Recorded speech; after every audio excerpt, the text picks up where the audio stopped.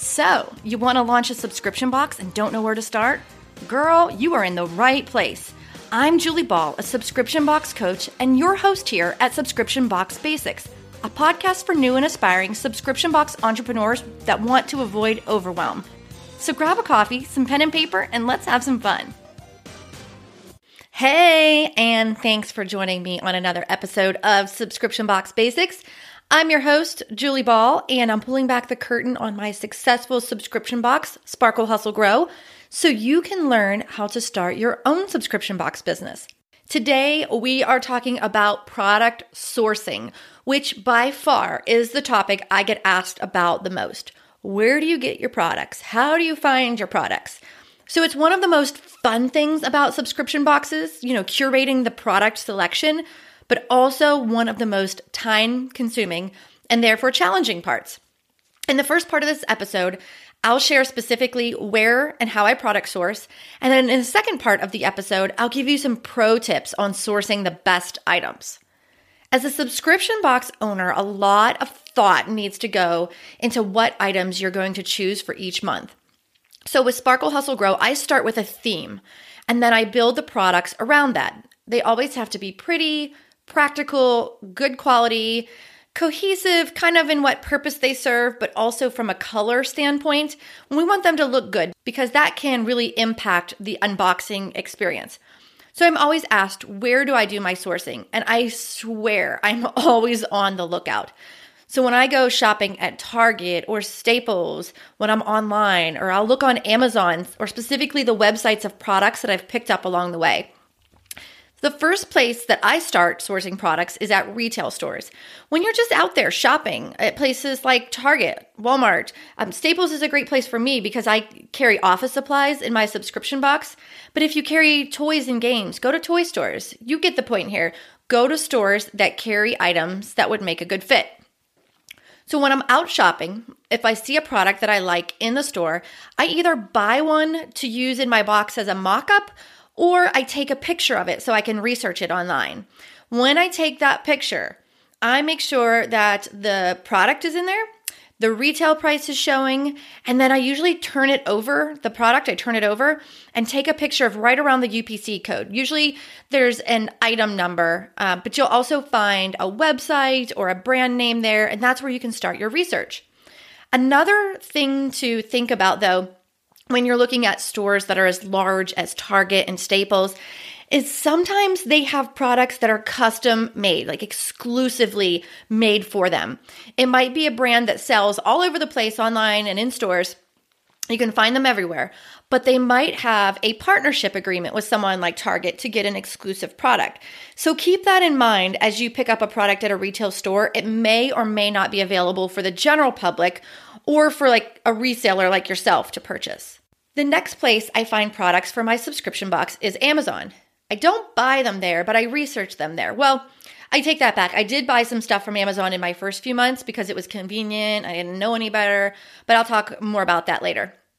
Why I love Amazon, though, is because there are thousands and thousands of products in there. So you can really do some market research in there, find products that you might not find in the retail stores or locally. And even better, you can read reviews on those products. Before you commit to a product, you can look at those reviews and see what good things and especially what bad things people are saying about that particular product. So if they say it breaks easily, stay far, far away from that product. You do not want to put it in your box. So Amazon is another place. And to be honest with you, you guys, the first a month or two, maybe 3, I did buy some products from Amazon to put into my subscription box, and here's why. Amazon usually has lower than retail price, but they don't have a minimum. Like, they don't say you have to spend $250 to get that product. Whereas when you reach out to a wholesaler, a brand that's trying to sell you their product, sometimes they have a minimum order level. In my experience, I've seen that minimum order be $250, sometimes even $500. When I first launched, I didn't need that many products because I was only shipping about 50 or so boxes. And so when I did look at places like Amazon or Jet.com, I did that to get some good pricing and basically trying to have a lower cost to entry to the products that I wanted, knowing that Eventually, when I had more subscribers, I would easily be able to hit those minimum order levels to buy direct. The next place I find products for my subscription box is specialty shops. So specialty shops could be anything. They could be online, they could be in-store, like a retail location. And what that really means is if you're looking for stationery, go to a stationery shop. If you're looking for party supplies, go to a party supply store. Other places that are specialty shops would be something, in my opinion, like Etsy. So a lot of times you can just research on Etsy, maybe find some great handmade goods that would make a good fit for your subscription box. And then you could reach out to that Etsy merchant and ask them if they do wholesale or ask them if they do discounts on bulk orders. And if you remember from past episodes, a lot of times that wholesale price is going to be right around 50% off. So it's a great place to find some products for your subscription box. Just be aware that you always want to get a sample. Always get a sample of a product, especially something on Etsy, for example. You want to make sure that it is built well and that it's good quality and the packaging actually matches what was shown in the picture on the listing. So ask them for a sample to get in hand to test the quality, to make sure you really love the product and that it fits in your box and you want to buy more of them. The next place I find products are retail trade shows. So this is something different. You might not have ever been to a retail trade show, but I'll just give you a quick example. Last year, I went to a multi-day event in New York City called the National Stationery Show. Yes, it's a thing and it's glorious. Imagine all of your favorite pen, paper, stationery, and book vendors all in the same room, and it's free to browse. I hear the angels singing. But in all honesty, it really is an amazing show. We have so much fun at it.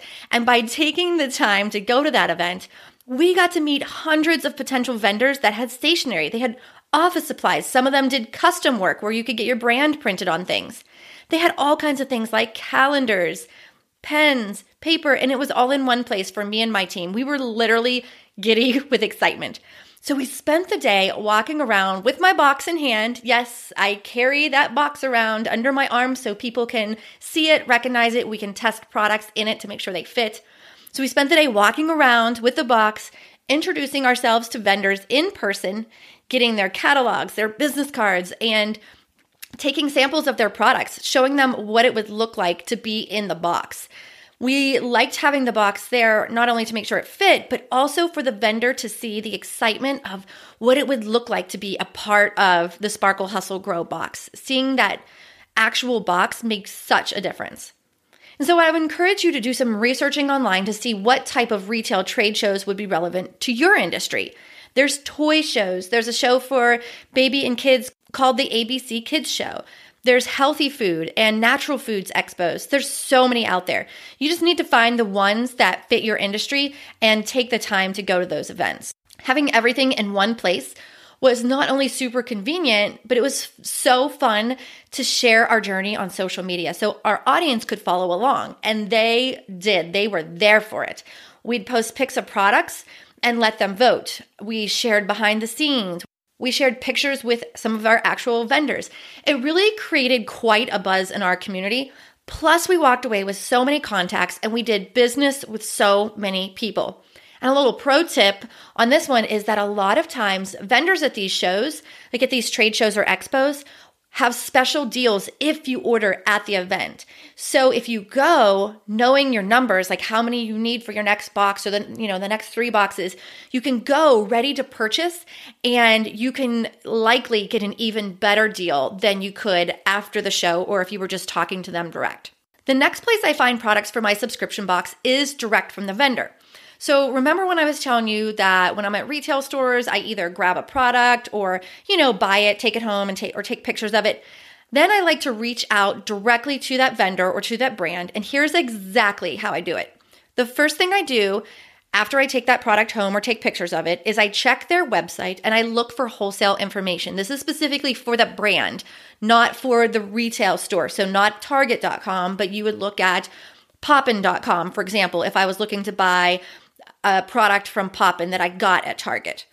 So if I go to their website, if I can't find their wholesale information, I'll look for contact forms or even maybe just reach out to the company via social media. And this is almost always what I start with. I say, "Hi, I run a monthly subscription box for female entrepreneurs, and I'm interested in purchasing," then I put the product name, "in bulk. Who can I speak to about wholesale pricing?" And so that gets the conversation started. Super simple, one little sentence, basically. Never go in guns blazing, asking for free product. Don't do it, especially when you are brand new. You just want to first get the attention of the sales team, and then you can provide them with details of your box, whether it's through this couple lines of text in an email, or maybe you send them a one-page media kit, which I can talk about in another episode. So at this time, the conversation gets started. I like to let them know quantity, especially if it's a large number, because that's going to get their attention. Also, when I'm having those first kind of back and forth conversations with them, I'll let them know my need by date and the zip code of my warehouse or wherever your shipping address is so they can estimate shipping. It's really a lot easier than you would think just to get this conversation started and just again to get that contact name or a phone number so you can speak directly to someone specifically about your needs. And when I speak to vendors, I only consider a handful of items that are very specific to Sparkle Hustle Grow. Why? Because we have some limitations. For example, our boxes are 6 by 9 by 3 inches. So if a product doesn't fit those dimensions, then I can't use it. And I don't want to waste their time or get a sample of a product that I can't use. So you want to make sure that you consider the actual product packaging as you're considering these items. Once you have that conversation going with the vendor, you can ask things like if the product's going to come packed loose or maybe with a poly bag, which is just like a clear plastic bag, or will it have retail packaging with a hang tag, or maybe it's in a box. You got to think about, will the packaging design appeal to your audience? And it may seem kind of weird to consider this, but depending on where you're buying from, you need to make sure that the packaging is in the right language. No offense, but when all the writing on a product package is in another language, Chinese, for example, it can have a negative impact on the experience for my subscribers. They are sensitive to that. So it's just something else to think about. Another thing you want to think about is, will it fit the budget? So at this point in my business, I know real well what price ranges I can consider for my budget, and I keep that in mind when I'm asking about products. But I also share that number with vendors. I say, I'm looking for products in this price range. What do you have available? So you've got to know what's going to fit in your budget. You want to think about, is it good quality? You always want to get a sample in hand before buying, especially when buying in bulk. You get it before you commit to that bulk order. And what you can do is just ask that vendor if you're serious about purchasing from them. And once you kind of start establishing that relationship with them, you can ask them, can you please send me a sample? And a lot of times they'll send you that sample free of charge, but sometimes you're going to have to pay for it to get one in-house. It is so important though, if it's a product you really want to include, you definitely need to get a sample one way or the other. You want to make sure that it's good quality. You want to make sure that product is up to your standards and that you can place that sample in a box mock-up to see how well it fits, especially with the other products that you're sourcing, both from a size perspective, so the box can actually shut, but also aesthetically, does it look good with the other products that you have sourced? You never want to be in a situation where a product physically doesn't fit. That's the worst. So if that means you carry a little measuring tape with you in your purse when you go shopping, so you can measure products, so be it. If you're talking to vendors, ask them what the packaging size is, not just what the product size is. Another thing that I consider is, does it come in multiple colors? For example, Sparkle Hustle Grow, we prefer feminine colors, so like pinks, whites, turquoises. A lot of times we'll use metallics like golds and silvers, that type of thing. But I don't typically put in like green items or gray items or items that just aren't as bright and colorful and inspiring. So I want to make sure that the product I choose comes in a color that we prefer. You will want to have that conversation when you're speaking to your sales rep, because sometimes when you buy in bulk, they just assume that you will take the random color assortment that they offer on their website. But if you only want the pink ones, then you need to make sure that's clear and that there's no surprises when your package arrives. So we talked a little bit about things to consider, but let's go back to talking about places where I find products. The last place I find products for my subscription box is through distributors. And so a distributor is kind of like this middleman that sits in between the vendor and the buyer. They're kind of like this connector that sells on behalf of the brand. You'll find that a lot of large brands use distributors to sell. Well, in my opinion, I think it's so they can have a further reach without having so much of that staff, that sales staff in-house. They can just sell to the one distributor, and then the distributor has the channels to get it out in all the retail outlets. And so I don't deal with distributors a whole lot. I found that I just don't need to. There are some craft companies and office supply brands that I know. Post-it, for example. In the past, I've tried to buy Post-its direct, and they use distributors because I've tried to reach them. And when I got information with phone numbers and email addresses, they said, these are our distributors that we work with. You'll want to speak directly with them to get your hands on our product. So those are the places where I find products for my subscription box. Retail stores, Amazon, specialty shops, and even places like Etsy, retail trade shows, directly from the brand or directly from the product maker, and then through distributors. Before you buy any products for your box, let's take a minute to talk about perceived value. I'd like to give you some tips on this because it's super important as part of the product sourcing process. Perceived value refers to the value that your subscriber perceives the product to be worth. It gets kind of tricky though, because you have to really think hard about this. So often people will buy on Amazon, and Amazon prices are typically less than the retail price, less than what you would buy in store. And trust me when I say that if you include Target dollar spot items or items from the dollar store, your audience will know. They shop those places too, right? So unless you want that perceived value of it being a dollar spot box, just don't buy those items. Don't include them. Include things that are going to have a higher perceived value. So here's some things that can improve perceived value. Brand names. People love to be surprised with products from their favorite brands. And aligning with those reputable brands helps you build your own brand's perception and reputation. Another thing to think about with perceived value is quality. Is the product cheap looking, or is it built solid? What is it made of? So if it's plastic, specifically white plastic, for example, does it feel solid, or does it feel like really cheap plastic? You guys know what I'm talking about. You can tell when a product feels or looks cheap. Another thing that improves perceived value is size. So if a box is packed with lots of small items, it really can feel less valuable. So you want to choose products of different sizes and use filler, like crinkle cut, for example, if needed, to give the illusion of a more full box. And if you happen to have a lot of small items, add that extra filler, like crinkle cut, to the bottom of the box to make the box actually look more full when it's first opened. Don't just pile a bunch of crinkle cut on the top, put it on the bottom. And that can help improve perceived value if you do have a lot of small items. But in general, I would suggest that you have a very good assortment of different sized items. Another thing that can improve perceived value is the weight of items. This one might seem strange at first, but if you think about it, sometimes a heavier item can feel more valuable. It may be heavier because it's made with higher quality materials, or maybe it's just a larger item in general. But for the most part, when you pick up a box, specifically a surprise box, like a subscription box, and it feels heavy, it gives us this perceived value of, wow, there's a lot in there. It must be really good.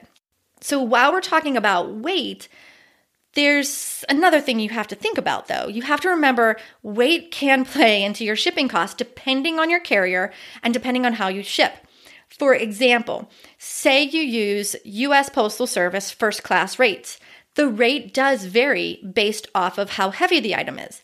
But if you use USPS cubic rate shipping, at the time of this recording, you can fill that same box with as many items as you want, as long as it's under 20 pounds. It's still going to be the same shipping rate. So just something to think about when it comes to the weight of the box and weight of items. Another thing that can improve perceived value is packaging of the product. Is it packaged in a box, or does it have a bow, or is it loose packed? Additional packaging can make the unboxing experience more fun. So when I first started, I did buy some products that were in really boring packaging, and then I repackaged them with labels or with bows or things like that, just to make it a little bit more, make it look more valuable and make it a little more fun to see it and to open it. Now, just keep in mind, you don't want to get into a habit of repackaging a lot because as you scale, that is definitely going to become a challenge come packing week when you have to repackage a lot of smaller items before you can even put them in your box. So just something to think about. Another thing to think about when it comes to perceived value is cohesiveness. Does your product variety look good together? Does it have a common theme? Themes, of course, are not a requirement, but it can definitely improve the perceived value because in photos and just, as someone opens up the box and lays out all the products, if they do have that common theme, if they have similar color schemes, for example, even, it just looks better. And when something looks better, it has a higher perceived value. And lastly, I really believe that handwritten notes can bring a personal touch to the unboxing experience and help improve perceived value by making your brand more human. When I first launched Sparkle Hustle Grow in my first month, I included a handwritten note thanking them for being a founding member. And I remember seeing people post those all over social media about how much they loved that personal touch, that nobody does that anymore. Now, of course, we're at the point where we can't write handwritten notes in every single month's box because of the quantity, but we do make sure to reach out with handwritten notes on other occasions. For example, if someone hits a certain milestone, or maybe they've been a subscriber for a year, or we've found that they had a bad experience because of a previous product was broken, that merits a handwritten note. When we send that replacement product, sometimes we write that handwritten note and it will help improve the experience and ultimately improve the perceived value of your entire box. Next, we're going to do an exercise to help you with your own product sourcing. On a piece of paper, I want you to brainstorm a list of dream items for your box, regardless of the cost, regardless of the size. This is just an exercise to get it all out of your head and onto paper. Write down all the different items that you think your target audience would absolutely love to receive in their box. So later on, when you determine your box size, you're going to come back to this page and circle the items that would fit in your box dimensions and start researching those prices. And one more tip. As you're thinking about products and you're out shopping, if you see an item in store or online, remember from the Wholesale Basics episode that the standard wholesale pricing is usually about 50% off. So for example, if you see a product in store for $5, the wholesale price is pretty likely going to be about $2.50. So that should give you a good guide as you determine your box price. And then as you start mocking up your boxes and determining what products you're going to carry, that's going to help you. If you need a refresher on how the wholesale pricing model works, go download my free PDF on how to make money with a subscription box business, and you can find that directly at subscriptionboxbootcamp.com. Okay, let's recap since we went over so much. We covered all the places where I research and buy products for Sparkle Hustle Grow, and we talked about how to approach new vendors, and I gave you some tips on perceived value. I'm looking forward to diving into product sourcing topics even further in a future episode where we'll discuss how to get the best prices for your products. Until then, thanks for spending this time with me, and I'll see you in the next episode.